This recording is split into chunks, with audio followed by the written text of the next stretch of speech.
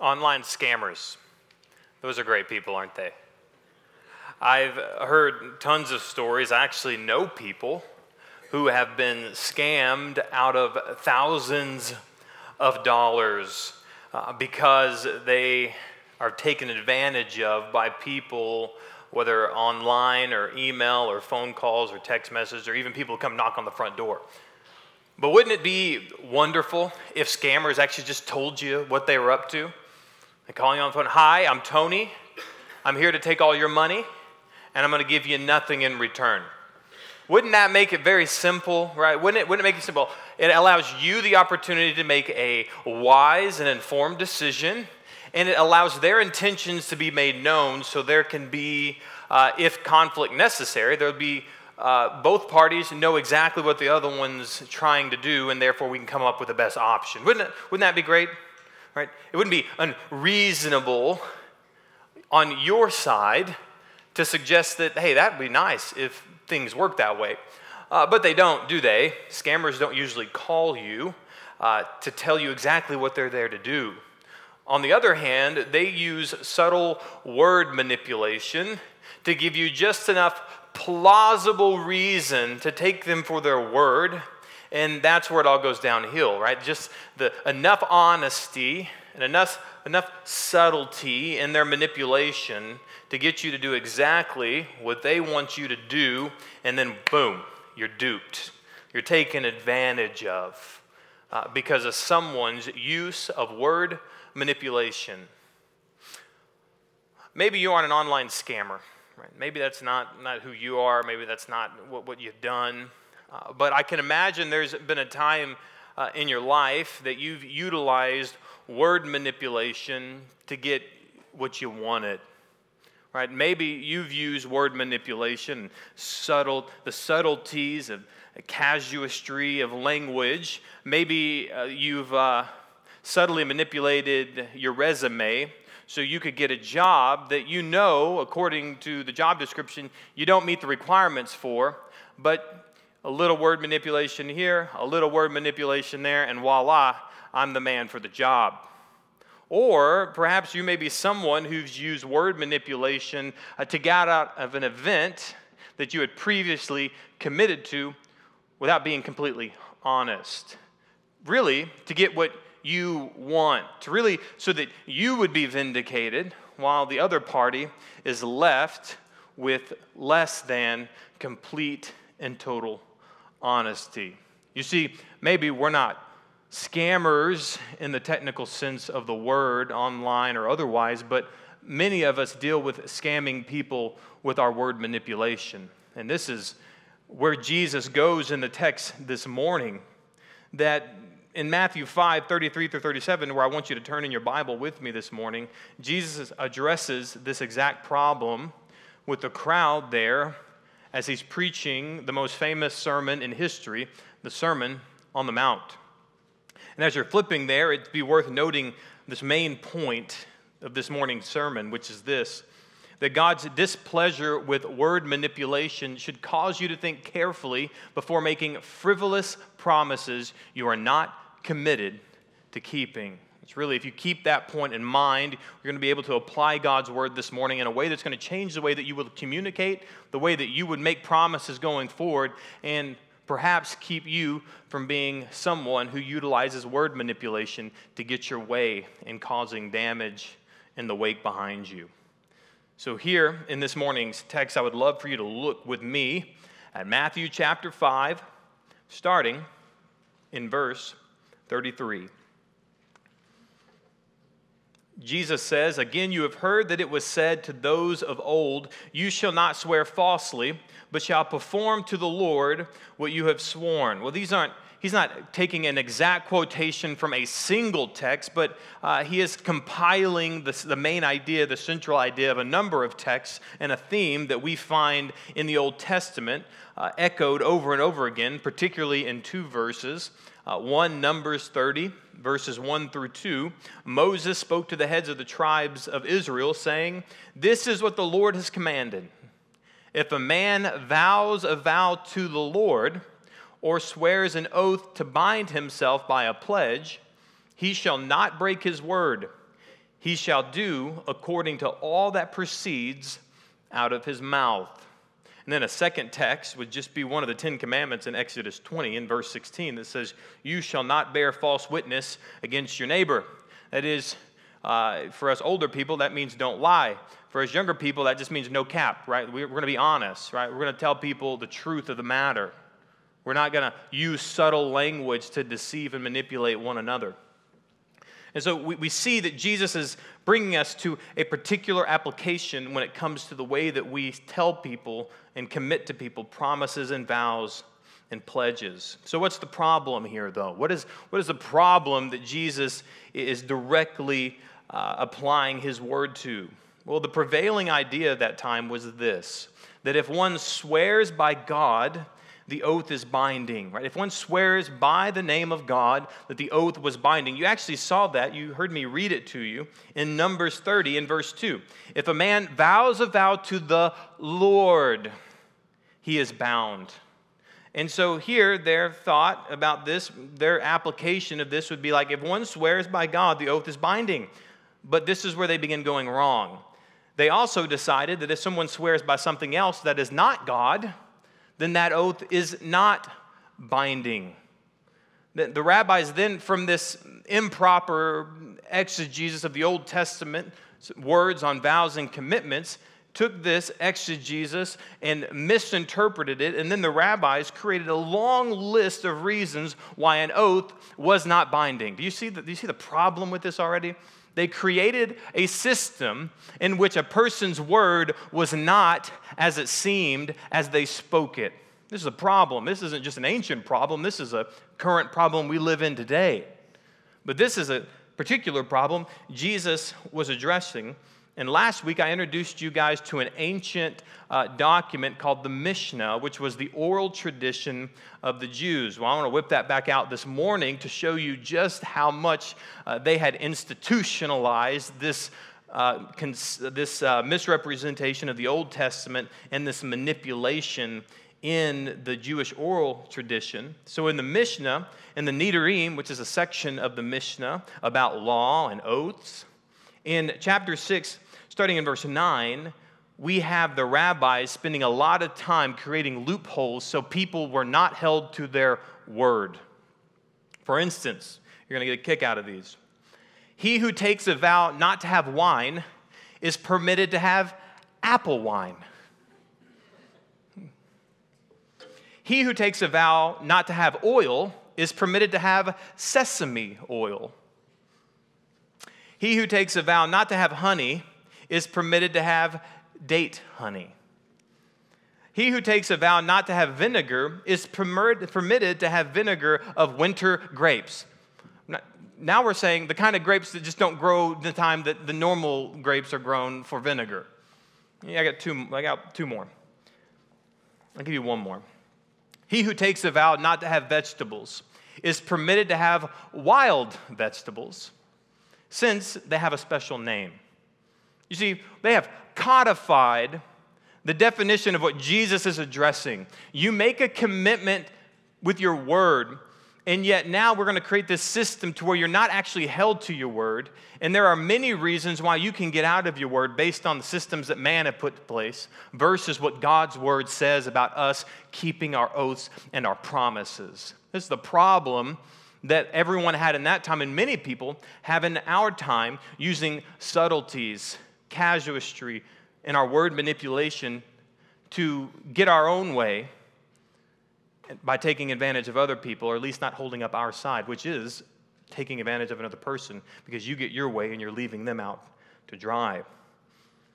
You see, Jesus addresses this more explicitly in a way that you and I, upon reading it from the surface, which we might not be able to do from verses 33 through 37, we can clearly do that in Matthew 23, verses 16 through 22, and I'd encourage you to flip there because Jesus is addressing the same exact problem just later in the book of Matthew. Much like last week, we talked about divorce and remarriage, and later on in Matthew, Jesus addresses it at greater length in chapter 19. We see a similar situation here where Jesus addresses something in the Sermon on the Mount, and he gets into greater detail later in the gospel account. Here in Matthew 23, verses 16 through 22, you see in one of the woes to the Pharisees, Jesus laying out the problematic concept of oath-keeping and promise-keeping in the time of the Pharisees in the first century.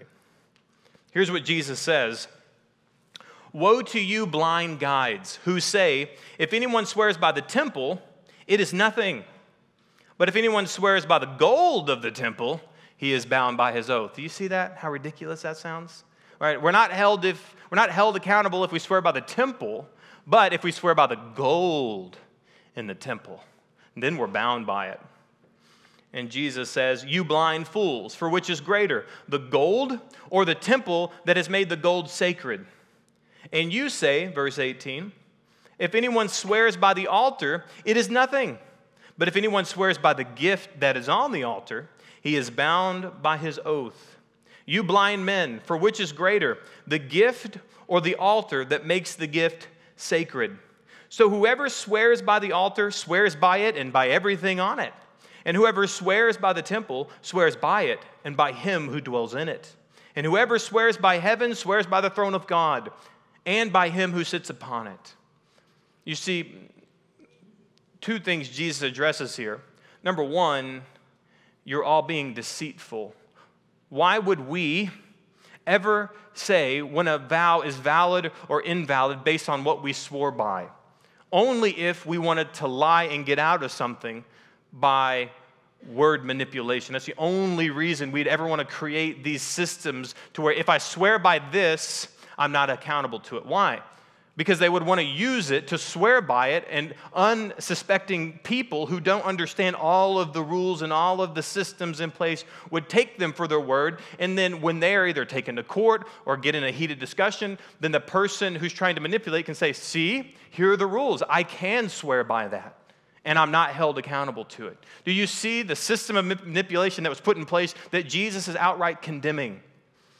If we do a lot of this in our own time, by trying to use extreme logic and saying, knowing that you're wrong, but trying to connect the dots in a roundabout way where you can figure out that you're right, even though you know at heart you're actually wrong.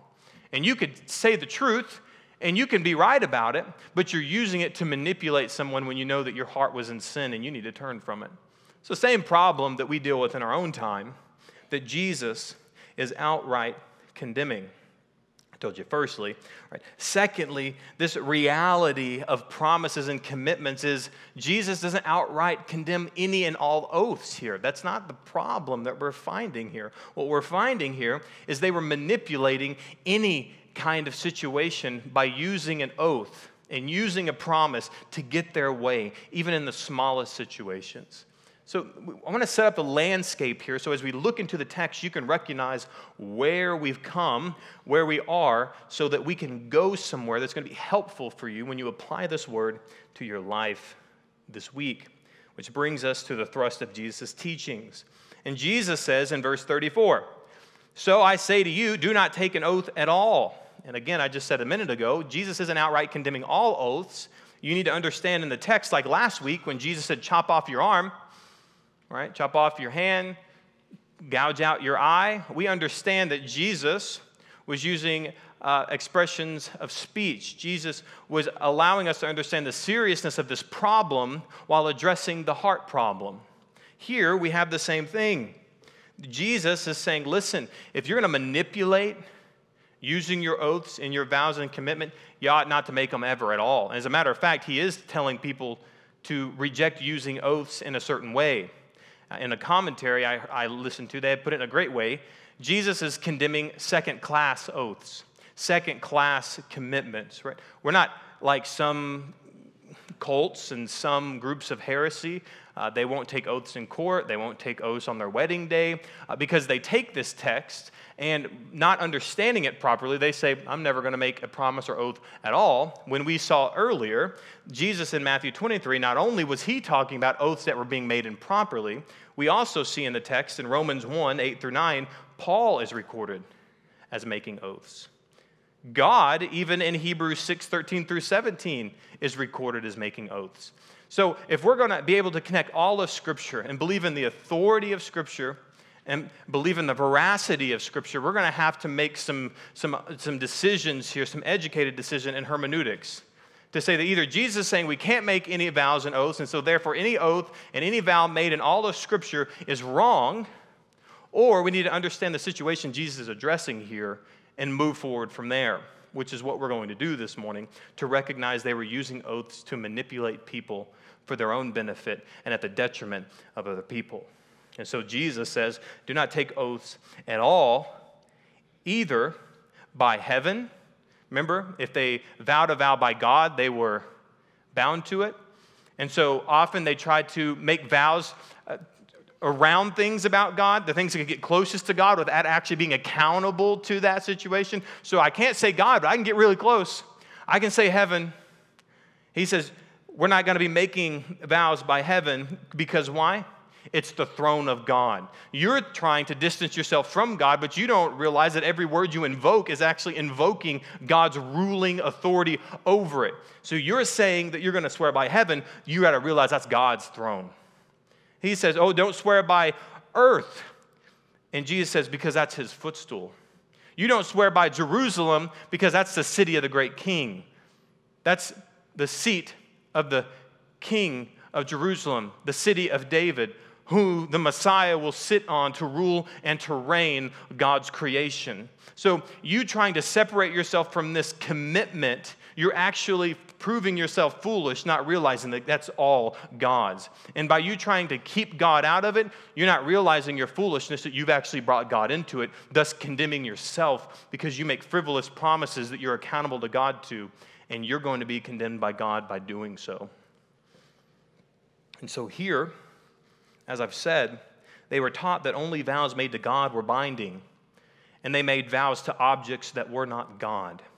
And Jesus points out this flaw in his logic by using one attribute of God, his omnipresence. And if you don't know that word, write it down. It's a really good Bible word to understand, to utilize when you're learning about who God is. God is omnipresent, which means what? That God is everywhere, all the time. That God is always there, God is everywhere, and everything belongs to God. He's omnipresent. It's his. He's everywhere. All of these things belong to him. And so the flaw of the Pharisees were to recognize that everything that they're saying belongs to God. Even the people that they're trying to manipulate are God's people. Which is why he even says, do not take an oath by your head, for you cannot make one hair white or black. What is Jesus appealing to? Their utter helplessness under the power and sovereignty and control of God. I mean, and we read this in 21st century and say, no, I make my hair all separate kinds of colors. But you don't, because what do you have to do 6 months later? You have to recolor your hair. And you recapitulate that process over and over again, because at the end of the day, you understand one thing very simply and true, don't you? You can't change the color of your hair even if you try to do it superficially, because at the end of the day, it's going to come back, which should remind you, you have no control over anything in your life. That's God's and his alone. So we better off not be swearing by things we can't control, because all of it belongs to God. Really, I want you to sum that up in point number 1. You need to recognize that every commitment is made in God's presence. For you to think about this in your own life, that every single commitment that you make, every single vow, every single promise, even all the word manipulations, the casuistry that you would use, whether it be you try to manipulate a situation, gaslight a situation, try to tell a half-truth so you don't have to tell the whole truth, all of that is made in the presence of God, and you cannot escape it. It's really the summation of Psalm 139, isn't it? Psalm 139, it says this, starting in verse 1. "O Lord, you have searched me and known me. You know when I sit down and when I rise up. You discern my thoughts from afar. You search out my path and my lying down and are acquainted with all of my ways." Oh, that the Pharisees would have paid really good attention, and the rabbis and the people of that time, to recognize I can't say anything where God's presence is not there and where I'm not accountable to the holy God exalted into the heavens. And then he says, even before a word was on my tongue, behold, O Lord, you know it altogether. Isn't that revealing? Before a word was ever on my tongue, you knew it altogether. You hem me in behind and before and lay your hand upon me. Such knowledge is too wonderful for me. It is high, and I cannot attain it.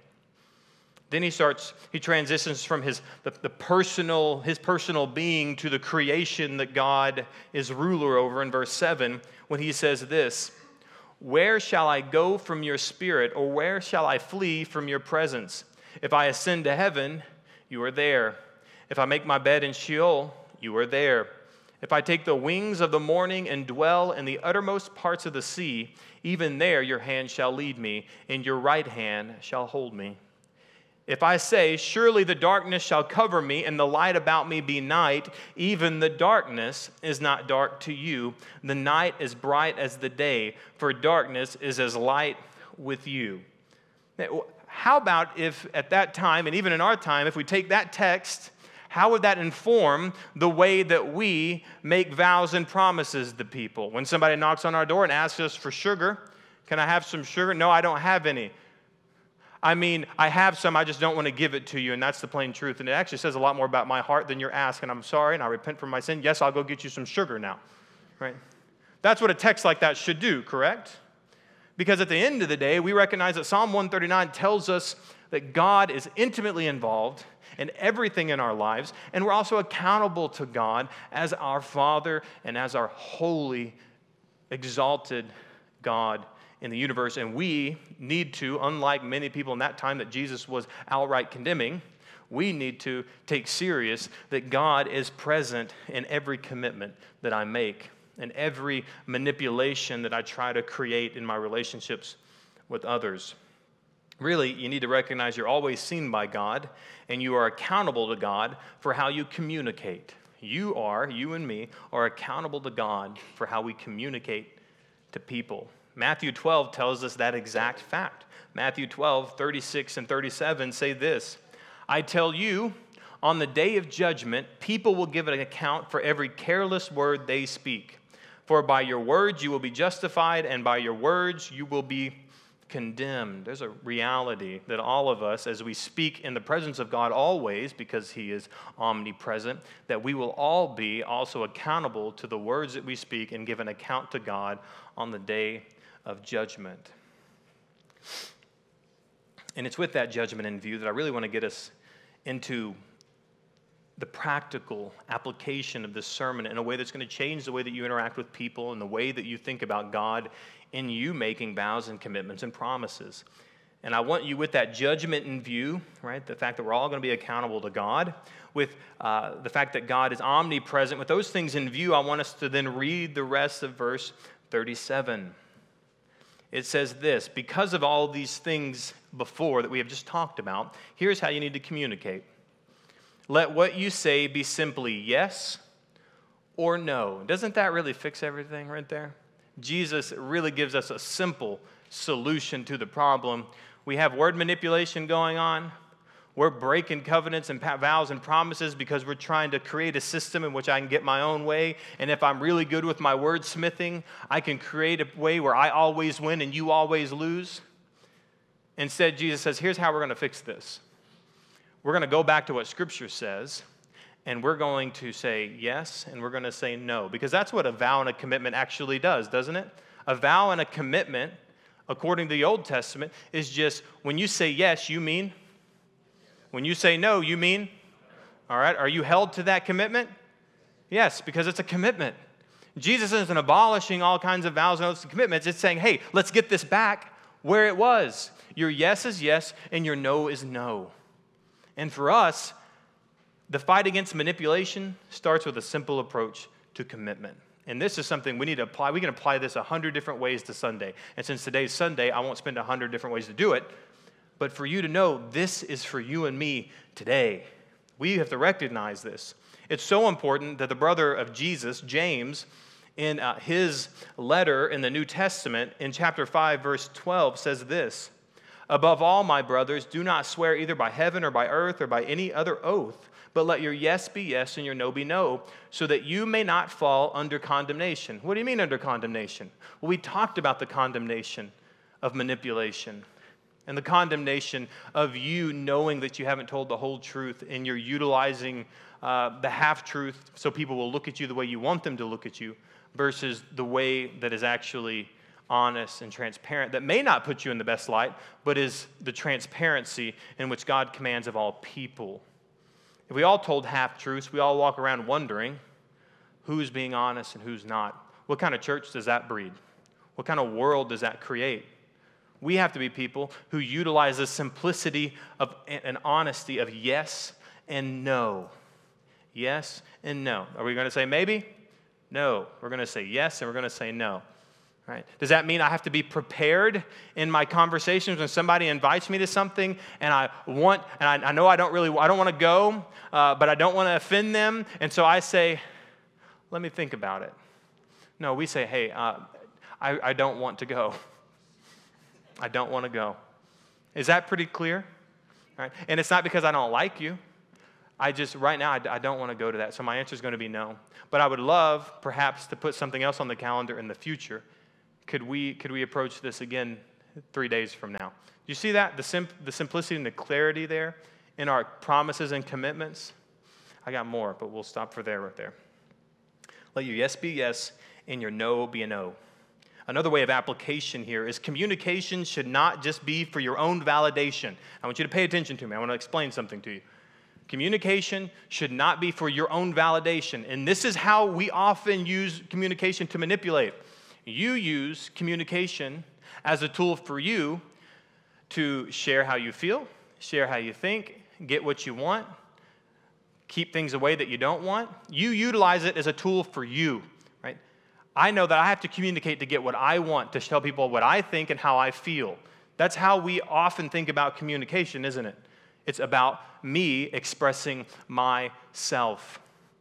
The problem is, if that's our main view of communication, we lose sight of gospel communication. We lose sight of how God wants us to utilize our communication and our words for His glory and for the good of God's people. Your communication should not just be for your own validation. It should be for those you communicate to, right? Not for, as in just you're trying to communicate for them to understand you. I don't mean that. I mean your communication should be for them. It should be a proponent of them. It should be for the good of those people. Right? It should be for the mutual upbuilding of that other person. Do you understand the distinction here? It's not just for me to tell people what I feel. It's for me to set them up to communicate back in a way that helps them feel that they can communicate clearly and honestly. Why? Because you've communicated clearly and honestly. And if we're going to communicate with the simplicity of yes and no, a principle we need to take is our communication should be a proponent of those we communicate to. For them. Because loving communication has the aim to allow and forward people the opportunity to understand exactly what you're saying simply and clearly. It should allow them to synthesize that information, to take simple, honest communication that you are giving them, and then for them to synthesize it, them to chew it, them to understand it in a way where it goes from here to here, and then it allows them from that point to respond back to you properly. We kind of can see now where a lot of conflict happens, don't we?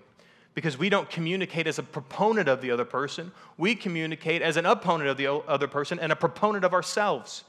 And so it actually is, it's for us, when we think about communication being just for me, it's actually beneficial for me in that worldview and that idea of communication to not speak clearly to the other person because I don't want them to win. I'm a proponent of me. So if I'm clear to them, then that means maybe what they say is better than what I say, and then I lose the situation. Does that make sense so far? Are we on the same page? We have to recognize that our communication, the simplicity of our communication and our commitments, yes and no, allows people to be honest, and it allows God to win. And what I mean by God to win, I mean the way that God has designed human beings to flourish, which is His design wins. The way that God has designed us to relate to one another with clarity and simplicity. So we need to communicate as a proponent of the person we're communicating to, not their opponent. All right? And when we communicate in that way, manipulation is not in my repertoire, right? Right? Wordsmithing is not the goal of my communication. The simplicity of letting my yes be a yes and my no be a no, and then giving you the opportunity as I give something to you for you to be able to respond in a yes or no type situation. Now, Jesus isn't saying be short with people. Hey, you want to go hang out with me? I haven't seen you in a long time. Would love to go hang out. No. That's not what he's saying. He's saying that you need to have simplicity to your commitments and your communications with people. And you also need to recognize, like you will when you go over your devotional questions this week, because we don't have life group, you will recognize that Philippians 2:3 tells me exactly how I should be making commitments. You should consider other people as more significant than yourself. If I'm considering other people more significant than myself, and if people invite me to go do something and I believe they're more important than me, what is my usual answer to their ask? Yes. Do you see this? Yes. And so what this actually does is it changes you. You understand? You listening to the Word of God changes you. It makes you be more clear. It makes you sacrifice your own preferences for the good of others. It allows you to reflect the character and nature of Christ, who gave himself for us and said yes to take our place, even though it was inconvenient for him. Welcome to Christianity. Welcome to our faith expressed through our lives, because we're just going to simply and clearly, sincerely communicate. And that's point number 2. You need to communicate simply and sincerely. In your outline, write that down. Communicate simply and sincerely. This is our problem with car salesmen, isn't it? Right? I mean, if I could define a car salesman, it would not be, they communicate so simply and sincerely to me. The minute I walk in there, I'm like, it just oozes clarity and simplicity in here. Like truthfulness just is written on all the walls. That's not the case often, is it, with car salesmen, is it? Like, they're not telling you every single lie. 50, 60% of what they're telling you is probably true, but you live with a presupposition with a car salesman that what? They're lying somewhere, right? There's some lies going on here. And so how does that cause you to live your life within the conversation with the car salesman? You're on edge, aren't you? You're having to read between the lines. Well, friends, in the church, we don't need to read between the lines. We got work to do. We got people to share the gospel with. We got ministry to do. We got disciples to make. The last thing we need to be doing is looking at each other and trying to read between the lines of our relationships. We need clear, defined relationships. We need simple communication. And I don't want to have a church that looks more like a car dealership, where we're trying to negotiate our relationship based on wordsmithing. We need a church where we're going to say, I'm going to be simple and sincere in my communication. And I don't want to function in this church where I've got to wonder what you're thinking, and I've got to wonder where your heart is. And when you tell me something, I got to wonder, is that really what they mean, or do they mean something else? Because scripturally, biblically, we don't live to deceive. We live to have simple and sincere communication. And there's promises in Scripture for those who do. I mean, 1 Peter 3:10 is a great one for you to jot down in your notes. 1 Peter 3:10. It says, "For whoever desires to love life and see good days." Anybody? Is that anybody in here? Right, you want to see good days, right? You want to love the life that God has given you? Let him keep his tongue from evil and his lips from speaking deceit. One of the biggest problems that I see in counseling and just even in the church in general as we live life, there's not a lot of people here who just want to create problems, okay? I've noticed that in counseling, whether it's marital counseling or interpersonal relationship counseling. It would be easy if I got in there and one person just says, you know what, I just want to just let you know before we start this, I'm actually here to create problems. Like, I'm the issue. The problem is that's not how people think usually when they're trying to follow the Lord, okay? Most people in counseling, I find, don't want to create problems. They would like to be a part of the solution. Oftentimes, they're not living to be a part of the solution. And one of the problems that we often see is this. They have not kept their lips from speaking deceit, okay? And there are two ways this happens. One, the one we like to define categorically as just open deception. Like, I'm lying and I'm just flat out lying. I'm lying and I'm picking no bones about it. Now, that's a category that we all can understand and define, but there's another category of speaking deceit that we need to recognize as really important and really an invasive species in our church. And it's this kind of deceit that is, well, if they just knew my heart. I'm telling them, but it's if they just knew my heart about the situation, they would understand that I'm not actually trying to commit problems. But the problem is, you won't communicate clearly. You won't approach people to clarify communication. So instead of being a peacemaker that we've talked about a few weeks ago, we're those people that I'm going to be a peace faker and I'm going to evade the situation. And so by evading the situation and saying there's not really any problems, what am I doing? Right here, I'm doing this. I'm speaking deceit.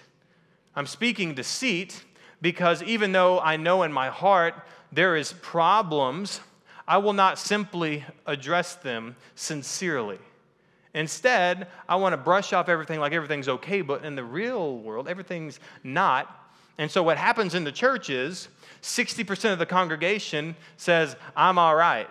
Well, I'm all right with them. But yet other people and guests walk into our church who are looking for a home church, and they say things like, everyone says everything's all right, but if this is what all right feels like, I don't want to be all right. I don't want to be a part of a community that's like they all seem like they'll wave at each other, but it doesn't really seem like there's a family here. Why? Because in category number 2, we are speaking deceit because we aren't communicating clearly and simply. And although most of us could say, well, I didn't mean to do it. I didn't start this. I didn't want to create this problem. It doesn't mean that the problem isn't there and needs to be addressed simply and clearly with considering the other person is more significant than yourself. How would the church be if we lived like that? Come on. I mean, how would your home be? Let's just start there, why don't we? Okay? We need to communicate in a way that reflects God's character of honesty, right? If God's honest, I want to be honest, and this is going to get real apparent at the end of this sermon as we're getting closer to the conclusion here. You need to understand how important it is for you to reflect God's character in his honesty, in the way that God is clear. Don't you love it that God's clear in Scripture? I mean, he just tells you this is the standard. You never have to wonder what God's standards are. You read Scripture and you're like, I may not like those standards, but they're very clear in sight. I love a God who doesn't use word manipulation to get me to follow him. I have a God that says, you are separated from me at birth, and you are a child of my wrath. And I am a holy God, exalted in the heavens, and you have no lot in my kingdom apart from the righteousness of Christ. That's pretty simple, isn't it? Pretty clear, very honest. But yet he still loves me and has sent his son to die for my sins that I could have a lot in his kingdom. It takes simple and clear communication for reconciliation and redemption to happen. And that's biblical, and that's also relational as far as my salvation goes and my interpersonal relationships go. We need to communicate in a way that reflects God's character.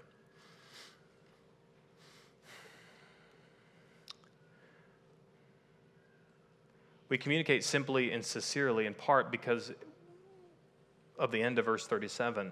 And this is where things get real stark in contrast to what we have just spoken about.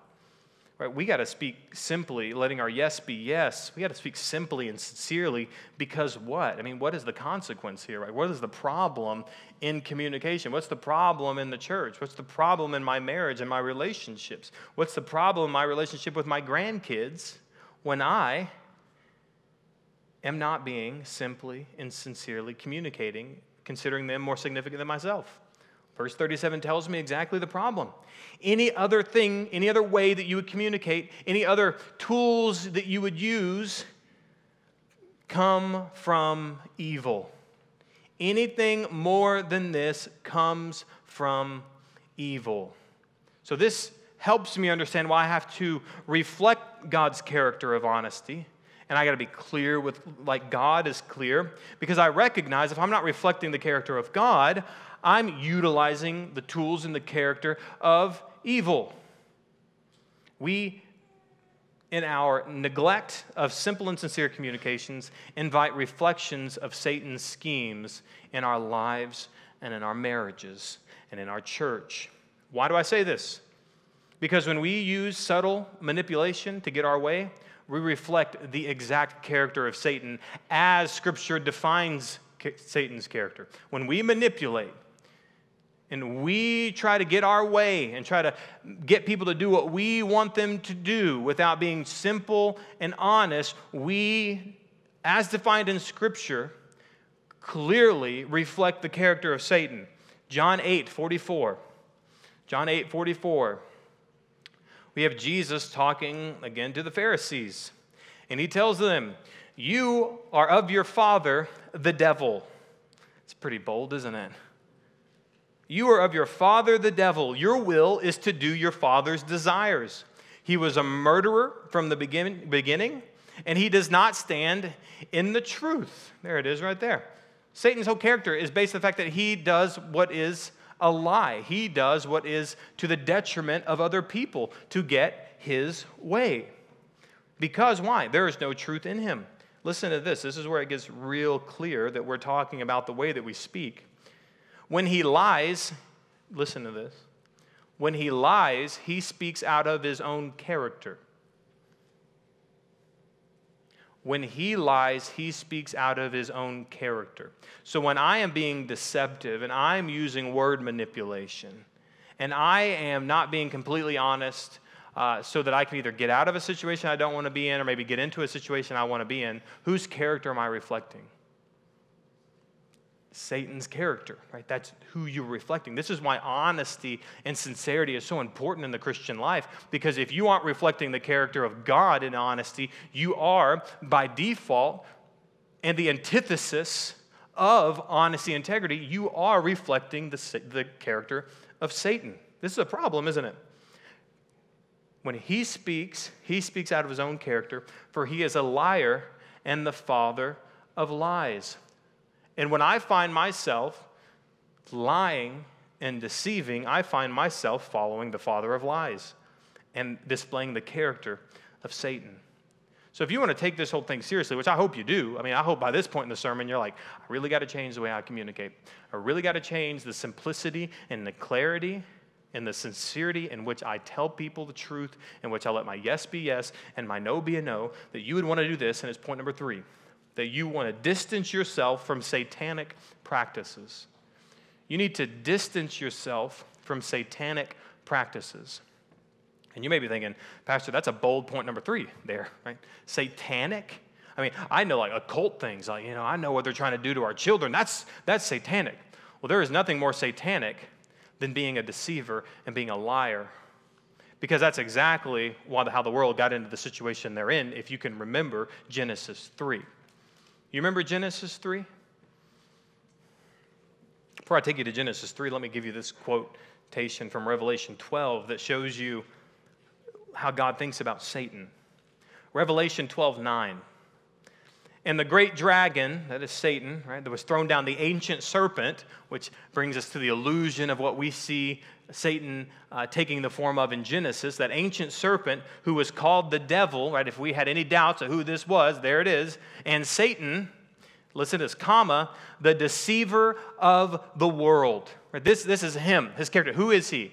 According to God's word, he's the deceiver of the world. And if that's in macrocosm who Satan is, and in a microcosm, I'm being the deceiver of people, the deceiver of individuals, and I'm being deceptive, then I am just in a microcosm reflecting the macrocosm of who Satan is and always has been.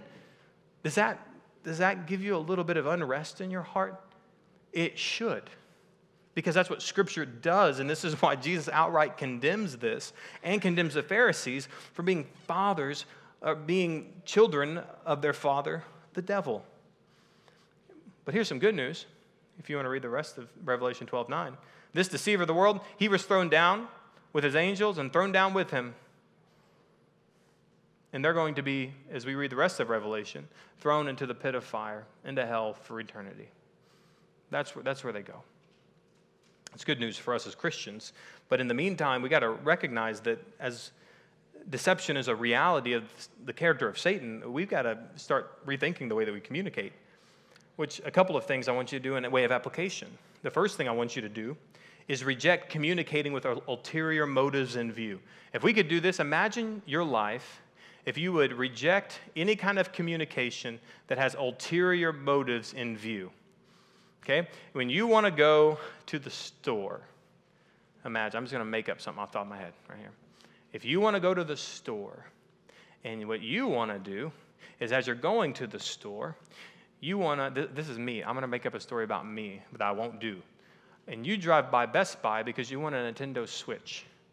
And I'm driving by H-E-B. I told Kayla we're going to the store. But I'm like, why don't we stop here and look around? And then I go into Best Buy, and I'm like, I wonder if they got those Nintendo Switches here. Kayla, what do you think? Do you think they have a Nintendo Switch here? And I go back to the game area, and I'm like, you wouldn't believe it. There's a Nintendo Switch here. Honey, we're here. I mean, what are the odds that we would be here, right? What are the odds that we would walk in here, and we've been talking about this Nintendo Switch for 2 weeks, and now we're here, and look, there's one left. One. Can we get it? Can we get it? She's like, I thought you said we were going to go to the store. We're going to go to the store. After I get my way, the whole reason we even got out. Oops. Do you see the problem? Does that little bit of levity prove a point here? We can't be satanic in the way that we utilize deception to get our way, because that's exactly what Satan did. We can't communicate with ulterior motives, even if you say, quote unquote, it's harmless. I'm sorry, none of it's harmless when you are reflecting the character of Satan. Why? Because isn't that what Satan did in Genesis 3? I mean, Genesis 3, Satan didn't come out and, walking along, right? Because he had legs at that point, right? Biblically, at least historically, right?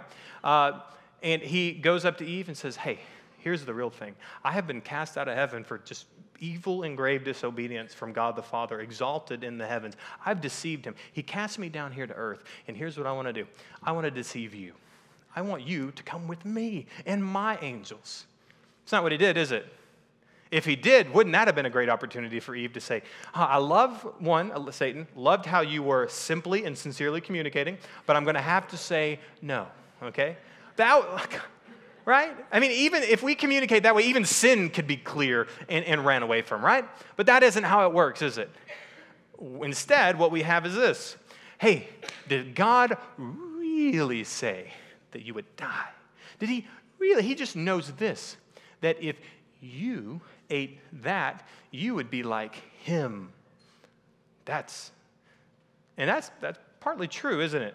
We are like God in knowing good and evil, right? Knowing things that we were ignorant of beforehand. We wanted to be like God, and Satan wanted to deceive us. And so what did he do? Used subtle word manipulation. He did not keep his lips from speaking deceit. And so I recognize when I'm speaking with ulterior motives in view, what am I doing? I'm reflecting the character of Satan. And I've got to distance myself from that if I'm a Christian.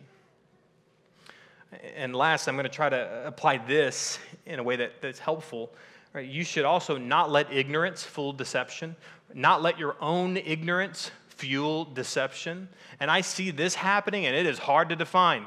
That's why most people are ignorant, because if most people, if they knew what they were doing was deception, they would no longer be ignorant of it. They would just be outright sinning. But the sin of ignorance and deception is always at the end of it saying, well, I didn't realize I was being deceptive. Well, I didn't know that I was being deceptive. Well, see, the problem with that is, like, you don't care enough about knowing how you communicate. You don't care enough about ensuring that the way that you communicate is simple and sincere. And so if we're always appealing to ignorance as the reason why I'm being deceptive, we still need to recognize that it's wrong and it's sinful. And even if I'm not meaning to, I'm still reflecting the character of Satan because I'm still being deceptive. Here's the good news for you. In eternity, we're never going to be ignorantly deceiving anybody because there will be no character of sin in heaven. So you got to make sure in this juncture in our life and our time here on earth, we're weeding out any kind of deception, even deception that I was once ignorant of. Why? because I'm going to dig around and I'm going to look for areas that I may be ignorant of in my own deception so that I can move from reflecting the character of Satan, even in my ignorance, to reflecting the character of God in sincerity and clarity, in the way that I'm going to be honest and transparent so that I can allow my yes to be a yes and my no be a no.